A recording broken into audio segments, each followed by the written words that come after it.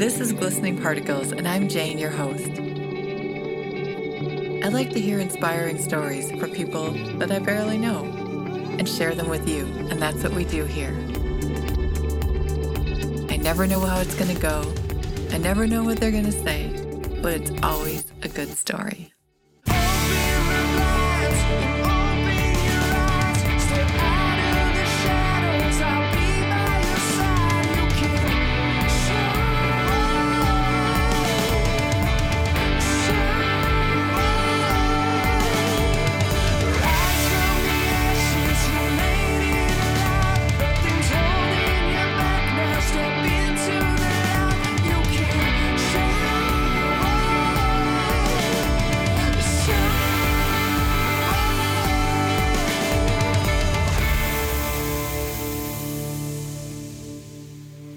Hey, are you enjoying the light of all these glistening particles and want more? I've set up a Patreon page where you can subscribe for as little as $2 a month and get even more unique and new content. You'll find things like the bi-weekly pie series, which is super new, chat forum, live hangout sessions, even co-hosting opportunities, and more. There are so many rewards. Check it out at patreon.com/glisteningparticles. Literally every subscription helps.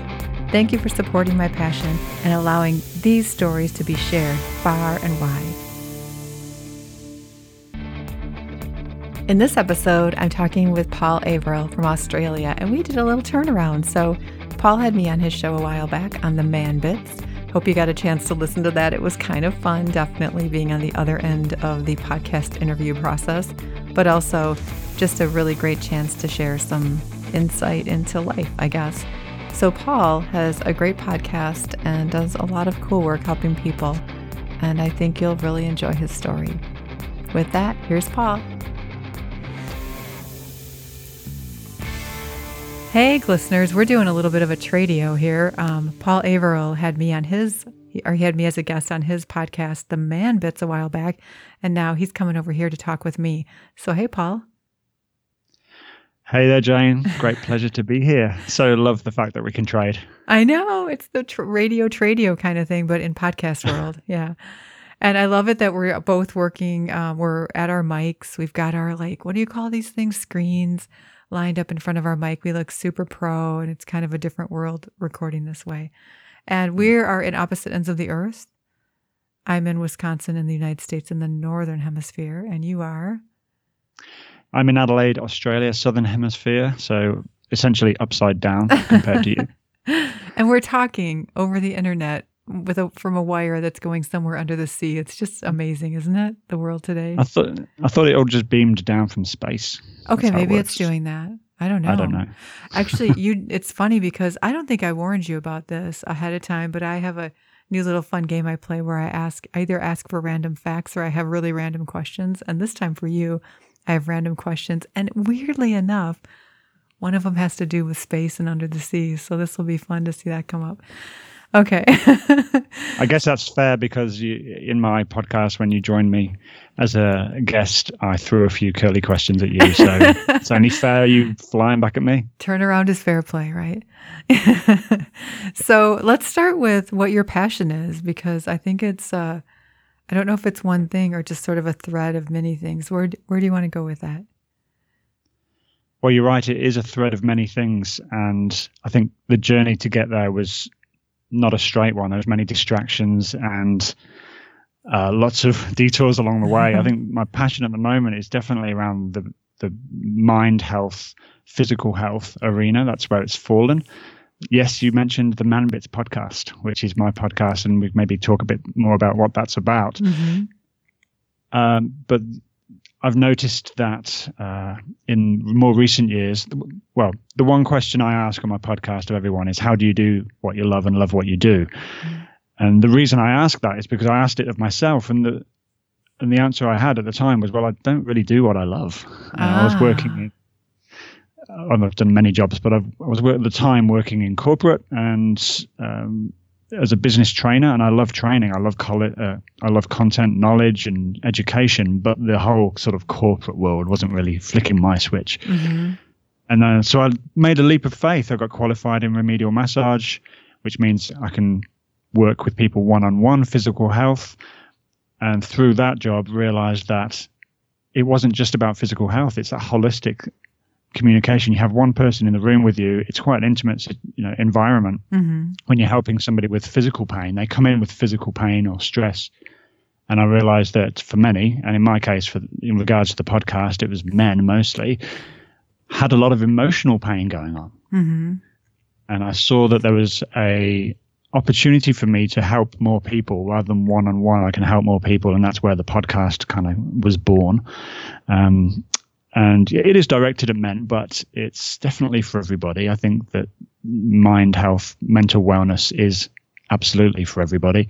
But I'm a man, and I relate to men in that way, so I know what we think and how we think. So it's helped me in that way in bringing about content, bringing about education and content for people that may help them lead a better and more positive life.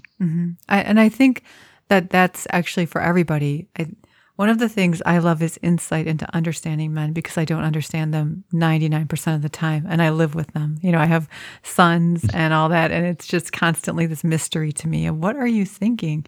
And so for me, anywhere I can gain insight into what's going on in their brains is a good thing. It's kind of like when the guys sometimes want to look at Cosmopolitan magazine, it's just to kind of understand what are women thinking about.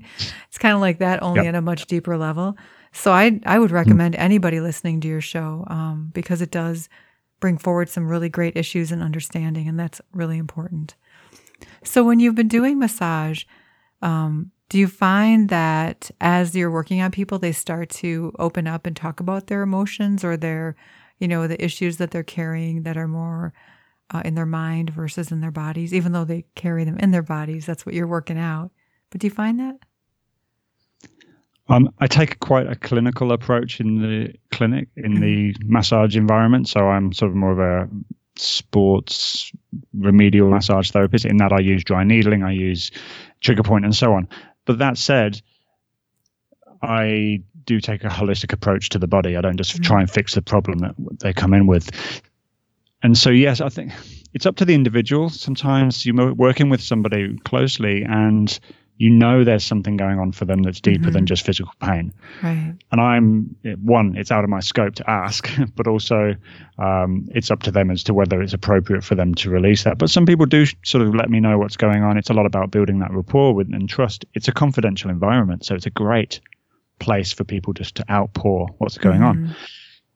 Most often it's just having a conversation and talking, and some people just get such relief from just talking to a person who's not biased to their life or situation, and they're able to just talk through what's going on for them. And I don't ever try and give advice. I just ask questions, just like the podcast. I'm not a professional, I'm not a psychologist or counselor. I just ask questions of my guests like yourself. And I'm the conduit for information, and that's sort of what I do in the clinic as well. I have found that women tend to be better at talking it out than guys. A lot of guys will come in, especially the footy players. Like in Australia, there's quite a, it's every country. It's not just Australia, but there's that macho, masculine. Right. Well, it's a conditioning that we think we need to be stoic in the way that we are, and so sometimes guys will come in and not say a word for an hour because they feel that that's the only place they can go is silence. The reality is that they're screaming out to talk in most cases, and so it's a great environment to do it. Not everybody does, but over time, treating somebody every few weeks or every week or whatever, people do start to open up. And they really they find profound results. It's great. Well, and you're building relationships with them and building the trust. So it probably takes time for some people who take longer to trust. But I think it's a great place to start. So what have you learned? Like what have you learned from working with people that you have learned more insight about yourself? Have there been any situations like that where it's helped you see yourself more by just hearing them speak? That's a great question, because selfishly, with the podcast, for example, I use that podcast for my own learning. It's like my therapy, and so people who I'm learning from people on the table by sort of seeing what they're going through, and in a way recognizing that those triggers in myself. You mentioned trust, and I took years to trust anybody throughout my youth. I mean, I didn't just wake up one day and suddenly felt self-aware and emotionally stable and full of love for myself. You know, that took years of work, because years back in my youth, I didn't really trust anyone. I couldn't open up to anybody. And I felt that absolutely was a barrier to me living a more fulfilled life. And it was just, you know, bad relationships, poor health, self-sabotage, you know. So the trust side of thing, I think, is really important. And that's what has showed me that if you give somebody trust, they will reciprocate. And if you show somebody vulnerability, they will absolutely reciprocate. You know, do you know where that non-trusting came from? If you feel like sharing that, I know that's probably kind of personal. I absolutely do know where it came from. Okay. But it took self-work, I think, to, you know, self-development to find that out, you know, as a journey. Okay, I think I know where it is. If I look right back, I've done a number of courses, and if I look way back, I usually find that we take meaning from an event in our childhood. Generally, that's how it works. And the events for me were around my mum and dad split up when I was very young. I was 5. And my dad was great. You know, he wasn't living with us, but he was, you know, all good. But we didn't really connect as I would have loved to, you know, as what I think I would like to be as a father. I didn't quite get there because he's from a generation that didn't really open up, right? Or show affection, you know, too much. He never really said, "I'm proud of you" or "I love you," which as a boy, that's all you want from your father. You want that validation, right? But the trust thing, I think, sort of through that was in school, and I had generally a good group of friends. Have you ever heard of the film or seen the film The In-Betweeners? I think I have, but refresh my memory. It like sounds totally familiar. Well, it's a British comedy about 4 delinquent teenagers who they're the in-betweeners. They're not quite top of the class. They're not the worst in the class. They're not the bully. They're not the victim. They're somewhere in between. Yeah. I've written a note here. Hold on. Yeah, so they just get through without being noticed, really, in school. And I see that when I was watching that, I'm like, I was one of them. I was in between. Right. And we had a group of us who we used to hang out, and I had one really good friend. We were great friends for many years throughout school. But every few weeks, he would just completely turn on me and turn all my friends against me and essentially betray me. And when you have a friend at school, and that's confusing social hierarchy of the teenage years, that's all you're looking for is somebody to trust. And the trust was there, and then he would smash it down. And I kept going back. You know, we kept kind of going back to become friends, and then he'd betray me again. And it was just really dysfunctional, right? I mean, that's tough. I don't know why we break each other so much when we're kids. I mean, I naturally trust people, and I think I've been that way for a really long time. And if you look at my upbringing with my parents and all that, my family, that makes sense. But I had a couple of really brutal events that would wouldn't make sense, and it would be like, why does she trust people after that? But also I had the friend thing where my friends were they were just mean to me. You know, they were like, they wanted to hang out with me because I had a car and I had, you know, these things and those things, but then they would just dump me out somewhere if there were boys that wanted to hang out with just them. They would be like, we'll see you later. They don't want you here. Okay, well, awesome. I'll walk home from here, you know?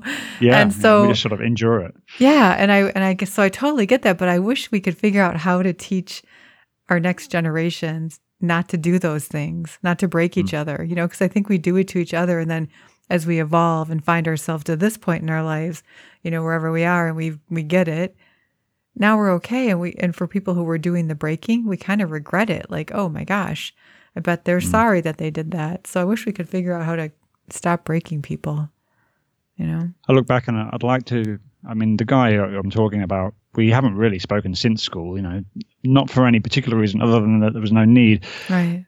But I would like to ask him, what his childhood was like, because we never talked about that when we were kids. Mm-hmm. I look back and I sort of think about when I used to meet him before school, and I think the poor guy, I know he had a hard time as a kid. Him and his sister, they didn't have a great time. And I think some of that psychological, I don't know if it was abuse, but it was psychologically damaging stuff that I heard in his household. I know that must have affected who he felt he was. And so he acted out in that way. Right. Like you don't want it to be too good. Like they're afraid if it gets too good, it's going to disappear or something like that. So maybe it was more about that, or having to try to prove to like put other people down to feel better. Yeah. All of that stuff. Yeah. So that was what I think that was where it really embedded itself. And I came out of school with a bit of anxiety, definitely a lack of self-worth. I didn't let people in, especially guys. And through my 20s, I just DOSed. I just didn't. I don't know if you use the word DOSed. It just means I don't know what that didn't do much. Okay. I'll try to use that word, though. I'll use that now.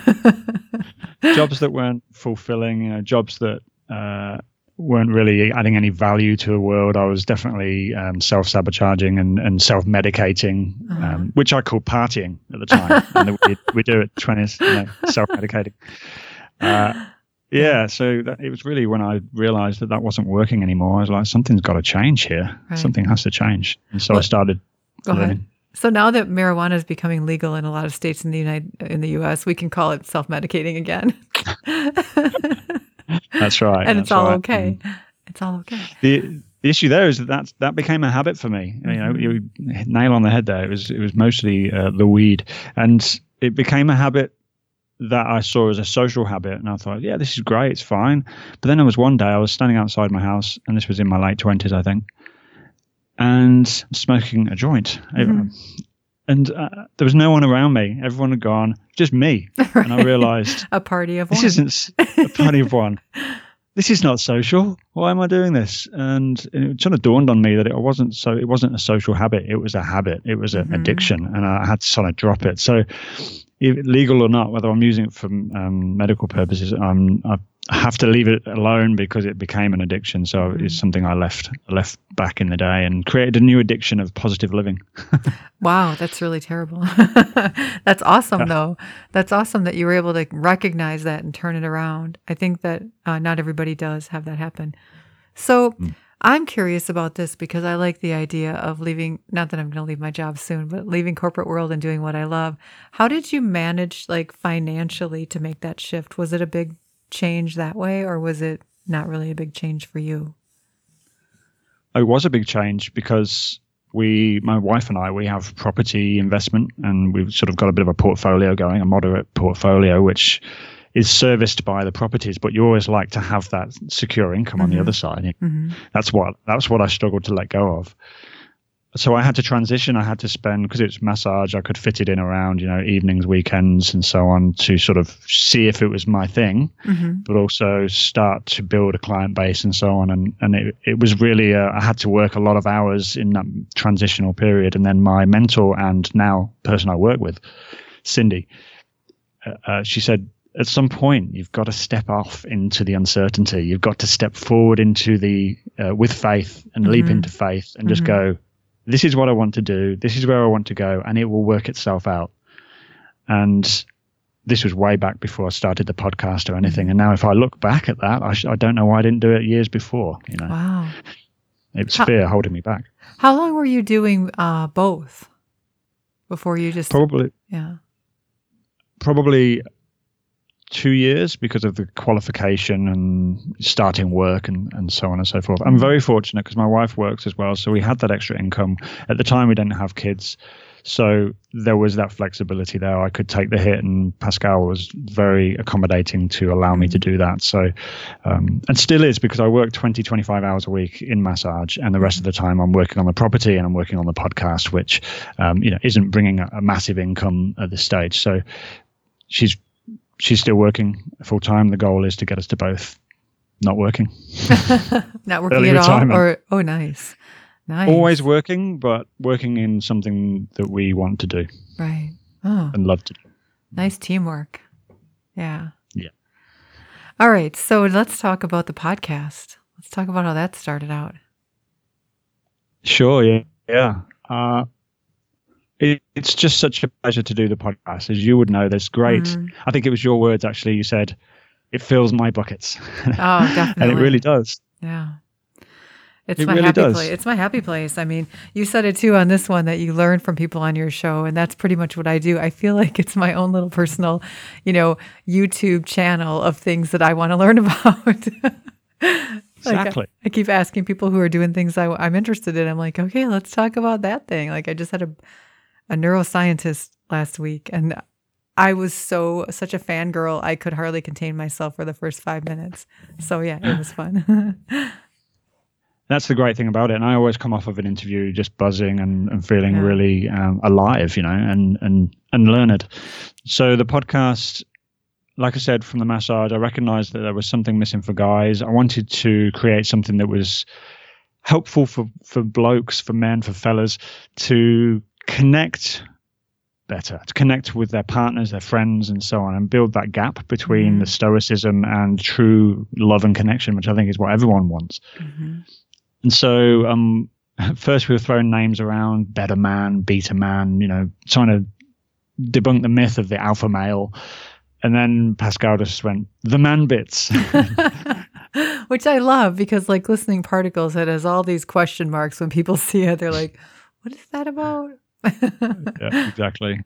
The man bits, one of my guests said it's obviously got it's a comedic value, but there are a lot of bits to men. There are a lot of parts to men, and men are as emotional. What I find is through my interviews, and a lot of what I talk about is things I've learned from the podcast. Men are emotional just as much as women are, and we all go through that same emotion, yet somehow we try and put it away somewhere, and we can't just talk it out. But on the flip side is, and one of my guests even said this, you couldn't go out and ask a guy out for coffee to talk about your feelings. He wouldn't say, hey man, do you want to go out for coffee? I need to talk about my feelings. You just don't. And probably women don't too. But what we do really well is we share information and we learn from each other. And I think by sharing stories, and I think that's one thing I wanted to bring with the podcast, is people can listen to the story of a person, their journey, their adversity, but also learn from how they got through that adversity. So I interview people who are subject matter experts like psychologists and anger management therapists, trauma therapists, but also best-selling authors, influencers, leaders in industry, and people who've just been through a journey. I've talked about child abuse and bullying, psychological abuse, and bipolar, and just these. And men's health is a huge spectrum, and there's a lot you can do within that. So from the mental wellness side of it, we also talk about physical health and financial health, because that's really huge. I mean, I'm trying to create an online course for early property investment, because we don't learn that stuff at school. Why don't they teach us financial education, how to budget, how to invest, how to set up a mortgage, how to pay your bills, no, you don't learn that at school. You learn maths. Right. I totally agree. There's a big movement going on right now about really changing what we teach kids in school. I mean, there's been movements for a long time, but I think it's getting a swell of momentum. And part of it is we focus so much on teaching children to memorize facts, but we don't teach them to be innovative or imaginative or dissect something, besides the frogs, but I mean take a problem and problem solve something in a way that could be unique for every student. Those are the kind of things in real life that we need to know how to do. And in my generation, I think we just got more of that based just the way that we were parented. But I know even for the way I parented my own children, I just problem solved for them. I didn't make them problem solve. And I'm reversing that with my second one now. So he's getting what he calls, hey, it was way easier for Sam. Why do I have to do it the hard way? I'm like, trust me, you're going to be thankful for this, because these are the things that will give you those life skills. So it's good that you're talking about those things. And you're right. We do. I still struggle with what should be simple, like budgeting. I still struggle with that in my life. Why didn't I learn that? Like left and right and up and down. Why didn't I learn, debits and credits and all of that. Yeah, that's right. And profit and loss and balancing and strategy of investment, that kind of thing. But the other thing you just mentioned there was about parenting. And that's another thing. We fall out of school and stumble into being parents. And suddenly you find yourself responsible for another. But as kids, we look at adults. As kids, we look at adults and think, they've really got it together. I want to be an adult. And then when you become an adult, you go, wow, nobody's really got it together. I wish I was a kid again. Totally. Exactly. Yeah. I was saying that the other day, like I thought my parents knew everything until I was about 16. Then I thought they knew nothing. And then I became an adult and I went, holy crap, this is hard. Yeah, that's right. And so the platform of the podcast is to try and help bridge that gap. And I'm really so proud of it. And there's a great book called The Slight Edge, Jeff Olson, which talks about little incremental change every day, little incremental goals each day, which build to a longer and bigger goal that might not be tangible at the beginning. The vision of the podcast is reduce suicide among men globally, which is, almost intangible, really. How am I going to see how I'm helping men? But the small things we do every day, which is put out the content, the feedback I get from people listening as to how it's helped them and people sharing the content, that kind of thing, is my feedback mechanism. And so it is making that big change. And we've just been contracted to go onto a major airline in their in-flight entertainment, which is just phenomenal. Yeah. So it's going to be sitting. Oh my gosh. Congratulations. Thank you so much. Yeah. It's really cool. So that's Slight Edge, that's that. I didn't expect that, and took a few steps that would have led towards it without even realizing the outcome, and then suddenly, boom, I'm going to be on in-flight entertainment, which is just massive. So, really proud of the podcast, and I can't see it ending soon. I'm just going to keep doing it. I'm trying to fit despite the fact that we're expecting an addition to our family in December that's going to probably throw absolute chaos into the whole world, so into our lives. So we'll see how it goes. Yeah, exactly. Congratulations, by the way. How exciting. A new baby. And I warned you already. Sagittarius, get ready. I know what they're like. Exciting is one word I'd use. Terrifying is another. That's actually a really common thing. Like women get really excited when a baby's coming. We don't think terrifying, even though, we have to go through that whole birth thing. We don't think about that until like 2 weeks before it's about to happen, for the most part. But men are instantly, I think, from the people I've talked to, terrified because now they know they have to be responsible financially. I mean, that's where the man head goes, right? Like, I need to provide for this baby now. Yeah. Whereas women, at least in my experience, think more about, I need to nurture this baby and keep it alive. It's not as much about the provide for. Is that what you find is terrifying, or just overall?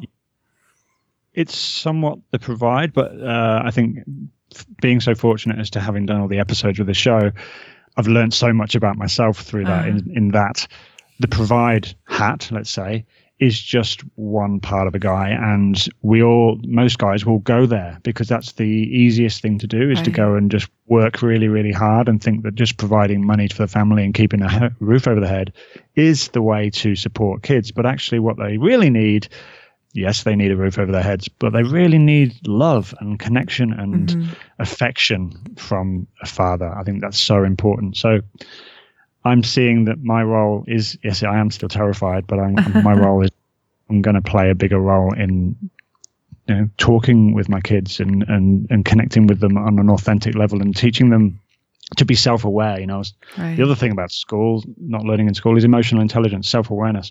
I think to know that from a young age is gold. So teach them a bit about how to self-analyze, Right, exactly.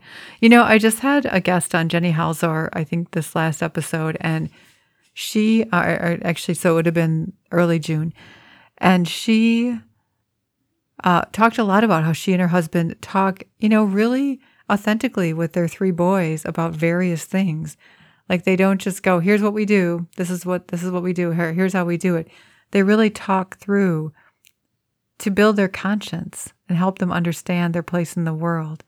And I really admire that. And I don't think I did enough of that. We did enough of that when our kids were younger. It was sort of like parent talk and kid talk. There wasn't this, let's all talk about what's going on in the school, or let's all talk about what's happening in the world on a level that everyone can understand, but still have them have that awareness of the world around them.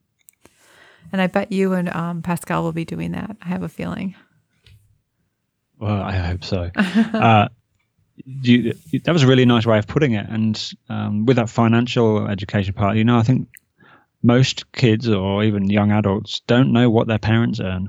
And so even just transparency, this is, when we grow up as kids, like I said, you think that adults have it all together, but often they're, struggling financially, but you don't see that as a child. But I think it's important that they know what their parents earn. They know what their parents go through, and that life's not that easy.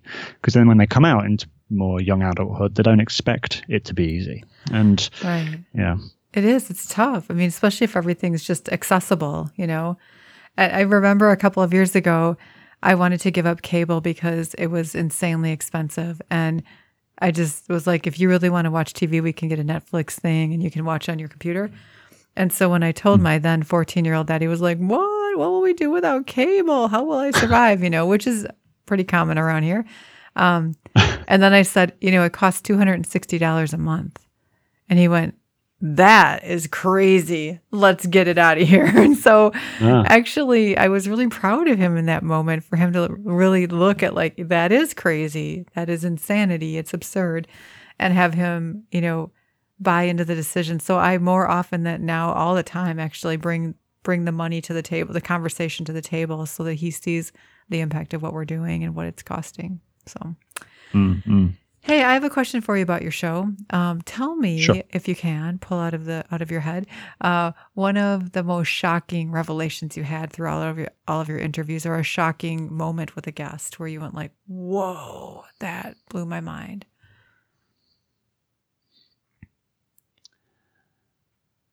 Well, I would say there's been a couple. One of the key ones was around statistics, really, in terms of abuse. Whether for child abuse is now, the person was in the States and he quoted the statistics from the US.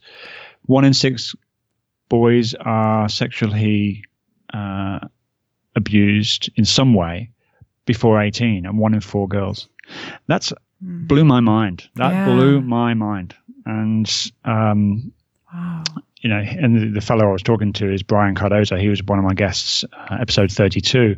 His story of abuse, started from 6 to 9. And so that absolutely blew my mind. It just made me realize that it's how huge the issue is. And it's not, I think there's something like 70% of abusers were abused. So, there's a real root cause that needs to be addressed there. Right. And it's not just about putting them in prison, it's got to be there has to be a method of healing for them, So that was huge for me.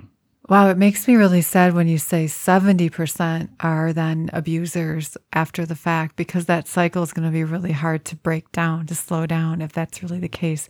When you first said those numbers, I thought about my 2 boys, and I'm like looking at, adding them up in a group of 6 and thinking, to my knowledge, they've never been abused. I really don't, I don't have any belief that anything like that ever happened to them. But then I think of like 4 of their friends, you know what I mean? I try to do them, pick that out. But then I think about it again, and, I talk to a lot of adults. I talk on my show and, get into some pretty personal conversations. And like, I can count on my hand, like 3 men I know who were abused as children, like right up without even, like they just come straight to my mind. I'm like, that makes me sad. When all this news came out about all of the abuse going on, like the Harvey Weinstein stuff, and that with women, a friend of mine said to me, think of one, do you have any girlfriends or women friends that you can think of who have not in some way been sexually assaulted? And I'm like, even like I go through my list and I'm like, oh, she told me she was. No. Yep, she was. No. I'm like, oh my gosh, like, and myself included, and to think that it's hard for me to find a woman who wasn't, it's really, really shocking to me in my circle of women, which they're all pretty amazing. I should point that out. Pretty amazing women. Yeah, it's astounding. The other thing that he said was 67% of the abused become addicts, and he said that's such a loss of, because addiction leads to poor life and poor decision making, right. Poor life skills and so on, and then essentially being more of a drain on society than an asset. Right. All that talent that's gone. Doctors, engineers, potential educators that aren't doing the thing that they maybe were out here to do on this earth to do because of one event perhaps or more of where someone's been inappropriate with them. So it's real sad. And I'm really grateful to you that you're willing to chat with me about it, because my show is straight up chat about men's health. So I'd sort of go there. I just go to the conversation without really thinking, and I understand and recognize that not everybody's kind of comfortable hearing those kind of things. Right. Actually, I remember reading the piece that you wrote on your social media for that episode where you talked about the engineers and doctors and things that didn't become fully realized.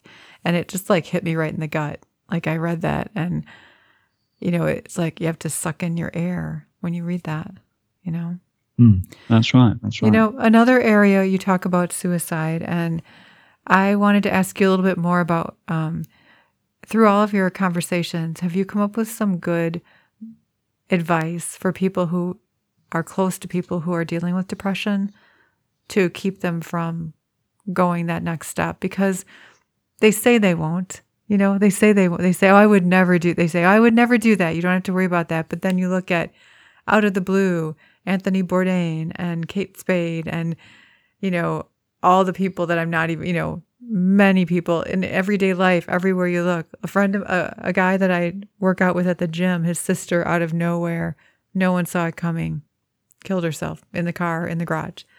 And it scares me. What's the edge that you get to? And what can you do as someone who loves someone who struggles with depression?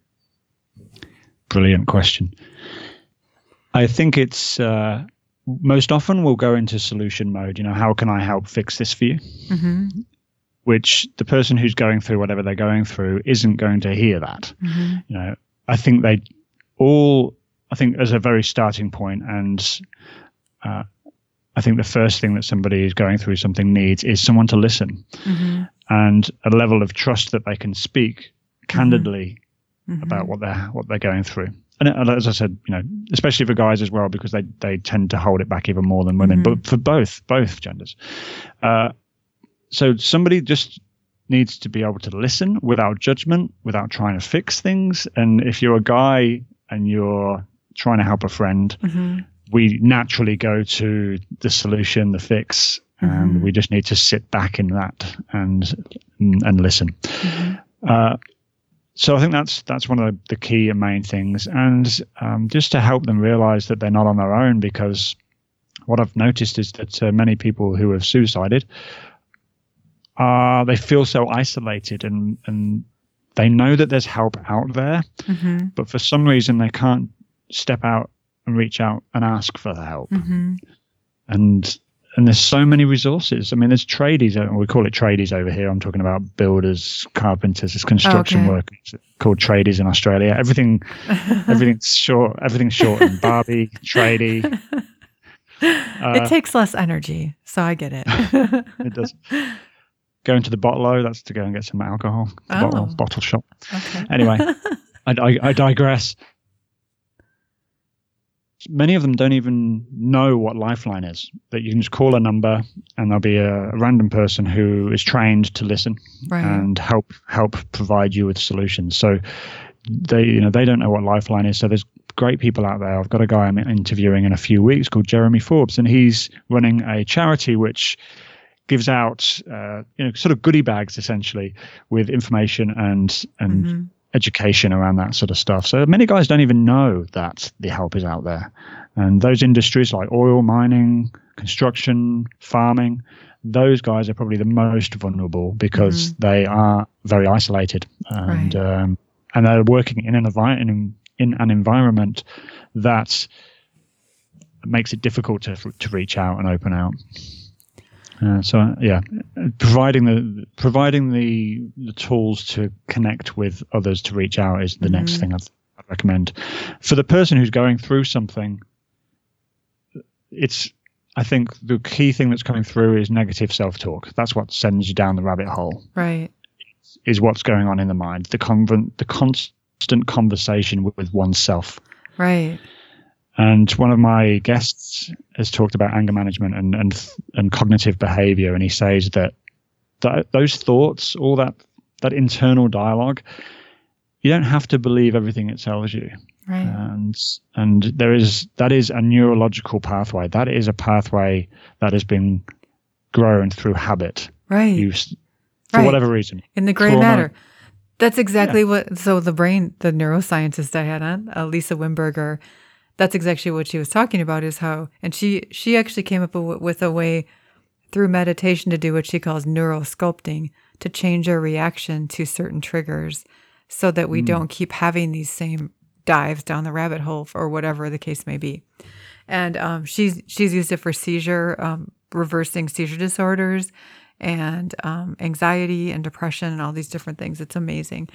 But that's exactly it. It's like if every day, I mean, you can even do this with plants. If every day you tell a plant it's horrible, the plant will die. If every day you tell a plant it's amazing, beautiful, lovely, I love you, and it feels that energy, it's going to thrive. And so we do the same things to ourselves. And here's a little trick. So I've been in those moments. I mean, I haven't felt suicidal since I was a teenager. You know, I had this moment of time, and then I had like I guess I would say intervention from the heavens or something, where I heard a voice that told me, basically, you're welcome to do that once you're your best version of yourself. And then I realized like 10 years or 5 years later, like, oh, that was funny because you can always get better. So I can never do it now. Got it.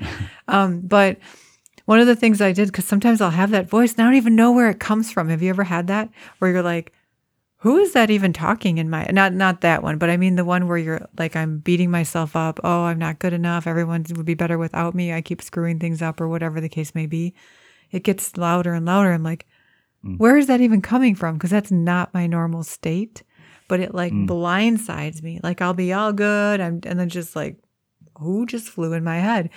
So my tactic now is I get out a piece of paper and I wrote, I mean, I haven't had it in a while, but at that time when it was getting bad, I wrote it a very specific direct letter about how I know you're not me.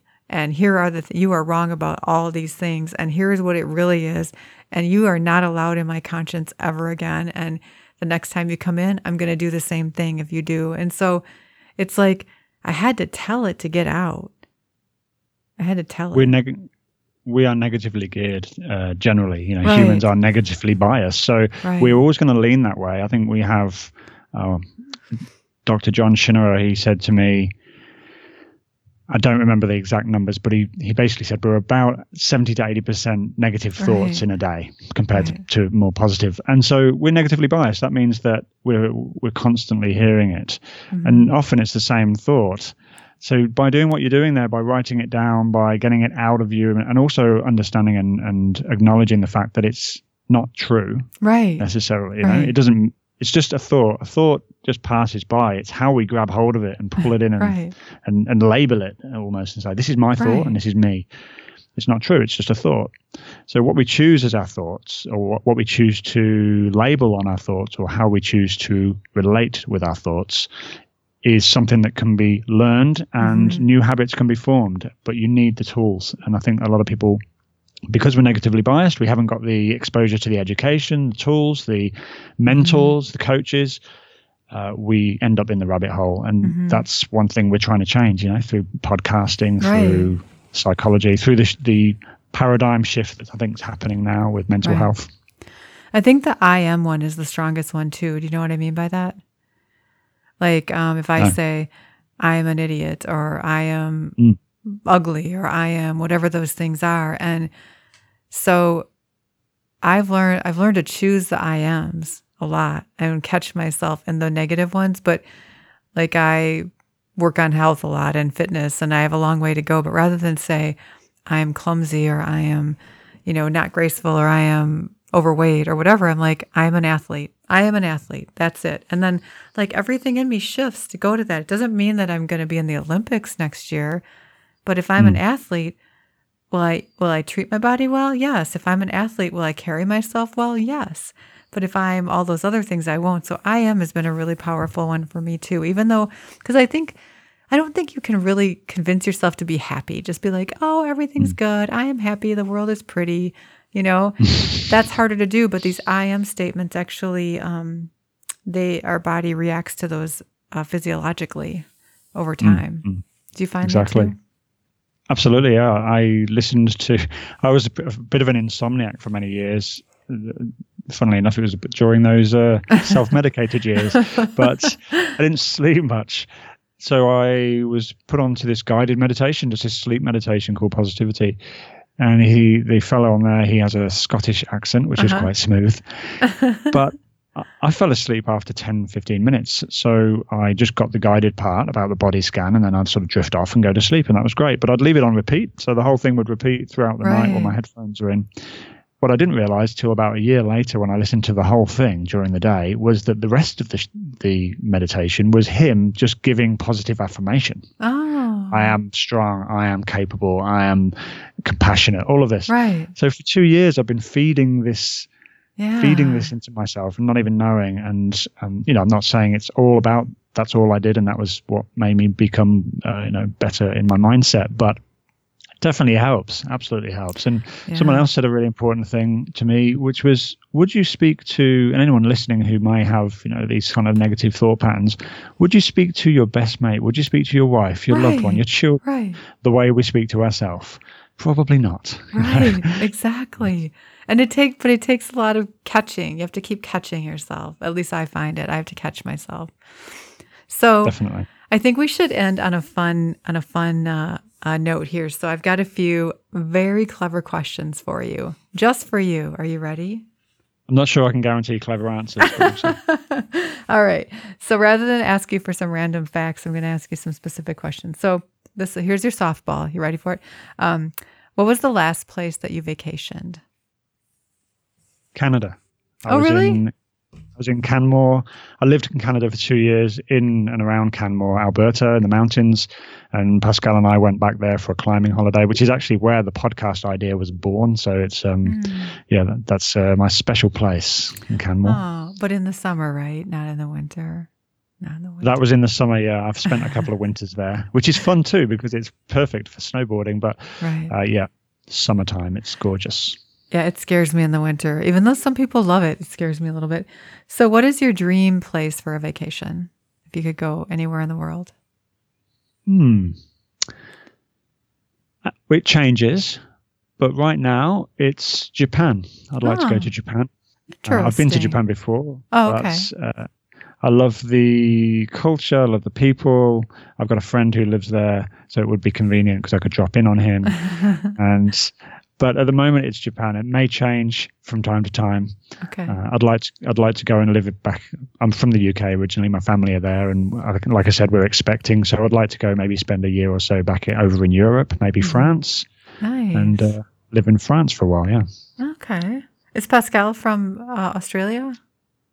Pascal is actually. She was born in New Zealand. Her father is French, hence the name. And so there's a strong connection there. And she speaks a little bit of French.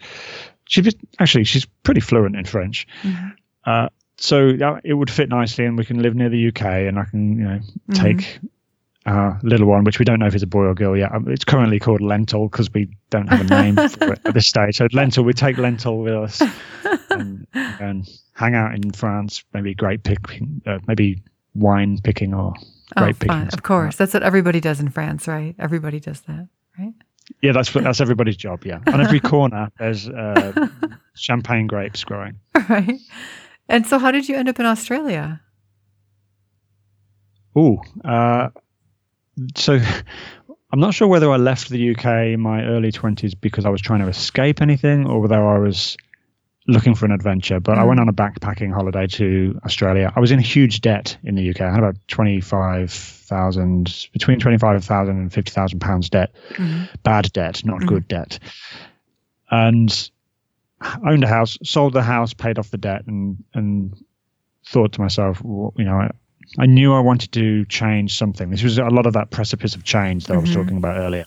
And Australia was, easy backpacker working holiday. So I went and did a year and a half traveling Australia. And that was a coming of age trip. It was amazing. Oh. So I did that, traveled around, spent probably 5 years traveling, and ended up, like I said, Canada, Southeast Asia, New Zealand, and then bounced around, left Canada to New Zealand, lived in New Zealand 7 years, became a citizen of New Zealand. So I'm also a Kiwi. And then Pascal got a job over here in Adelaide, and I followed like a good boyfriend at the time does. And I love it. What a great adventure. Place. What a great adventure. I love it. I love that's how fantastic. It went. Yeah. So if you could travel in time and live somewhere else for a year, would it be back 200 years or forward 200 years? Ooh. Oh, can I say both? It was an or question, so no. Okay, 200 years would make us... I would like to go forward because I've read the history books. Okay. I don't know what's to come, and I like uncertainty, so I'd go forward and see what's happening up there. See if the cryptocurrency actually takes off. Yeah, and see how climate change is looking. See if we save that. Yeah. If we fix that. I think we will. I hope we will. Talking to enough people about it, I hope we will. If you could travel out into outer space or into the deepest depths of the sea, which would you choose? I always get a bit nervous in deep water, so I'd have to choose space. So I'd rather be in a capsule floating in the middle of nowhere. Rather deep in space, the air, yeah, with no zero air. Gravity, than somewhere. Yeah. I don't know actually. Yeah, no, deep space would be interesting. Again, I roughly know what's under the sea, so I'd like to go and check out what's happening up in space. Gotcha. Yeah. All right. So this is my last. Maybe these weren't as clever as I thought they were. If you could be any animal, what would it be?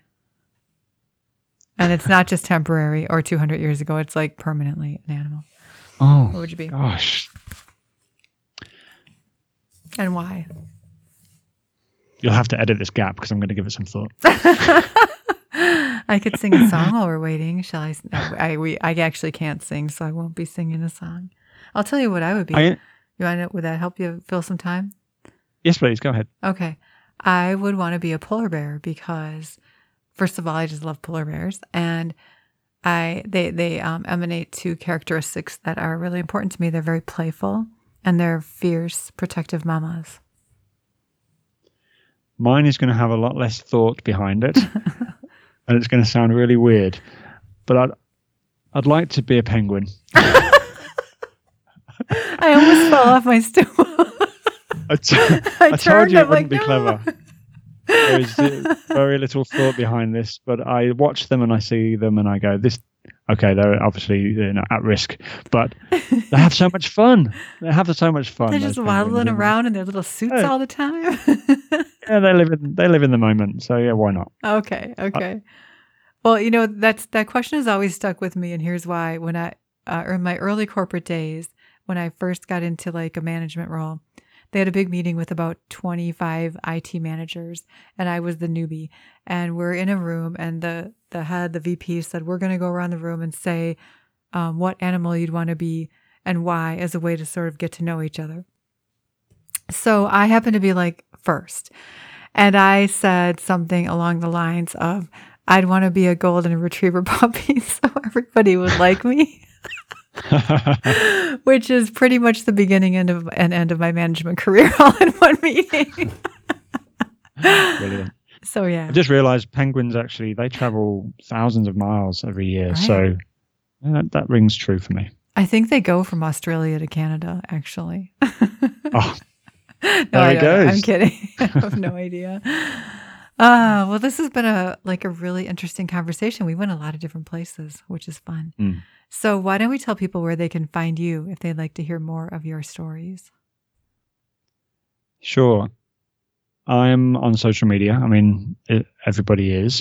The podcast itself is the Man Bits Podcast. So I've got a website, themanbitspodcast.com. And I'm on Facebook and Twitter as The Man Bits, at The Man Bits, and Instagram at The Man Bits Podcast. So all you need to search for is The Man Bits in Google, and you will find me. And nothing else, nothing weird. We won't find anything. No, it should be okay. Just don't go to images. Got it. But yeah, so it's pretty easy to find me. I'm also into, like I said, we're into property. So I have a Facebook group which I run for property investors, people who are interested in property and money and all of that stuff. So I'm building an online course for that, which is to a sort of separate group, but it's important, I think, around my goals around financial education. I want to be looking at that space as well. Yeah. What do you call that? Your Facebook group? That is Pinanz, which is Pinanz. Okay. But you can link to it from my Facebook page and the Man Bits podcast anyway. So it's like a networking group for property investors. Okay, nice. Is it just for Australia or worldwide? It's for overseas investment in general. Mostly it's Australian and New Zealanders, but I also look at UK investment as well. So not so much US, but it's a networking group. And I think it's just a great bunch of people. Okay. All right. Good to know. Well, thank you so much for hanging out with me today. Jane, it's such a pleasure. I think we could do it again and again and again and just have such enriched conversation. I love it. Thank you for inviting me. Absolutely. I hope we do it again. Take care. You too. All right. Bye. It was really fun turning the tables and having a chance to talk with Paul. I'm so impressed with the work that he's doing to help men to open the conversations, to help reduce the suicide completion. And it was at an amazing time that we had this scheduled right after those two really high-profile suicides that were, making us all stop and question, like, where am I in that? How close am I to that? Who do I know that's close to that? And thinking harder about it and having those conversations. So it was really unusually good timing for that conversation with Paul. And I would highly recommend you listen to his show because he brings in amazing experts. And he is a man on a mission. He wants to change this story and he wants to open up conversations. And I'm really impressed with that. So thank you, Paul. And thank all of you for listening. Talk to you next time. So, are you following your passion, inspiring people, and willing to share your story? Then find me, because that's what I do. And remember, keep up with all the news by visiting glisteningparticles.com and signing up for the newsletter where you'll get the inside scoop on where I'll be wandering next, some guest updates, and the latest random acquaintance story. For up-to-the-moment shenanigans, follow the show on Facebook, Instagram, and Twitter. And if you see me post from down the road at your local diner, be sure to drop everything and come say hi, because I love to meet the listeners. Until next time, keep shining.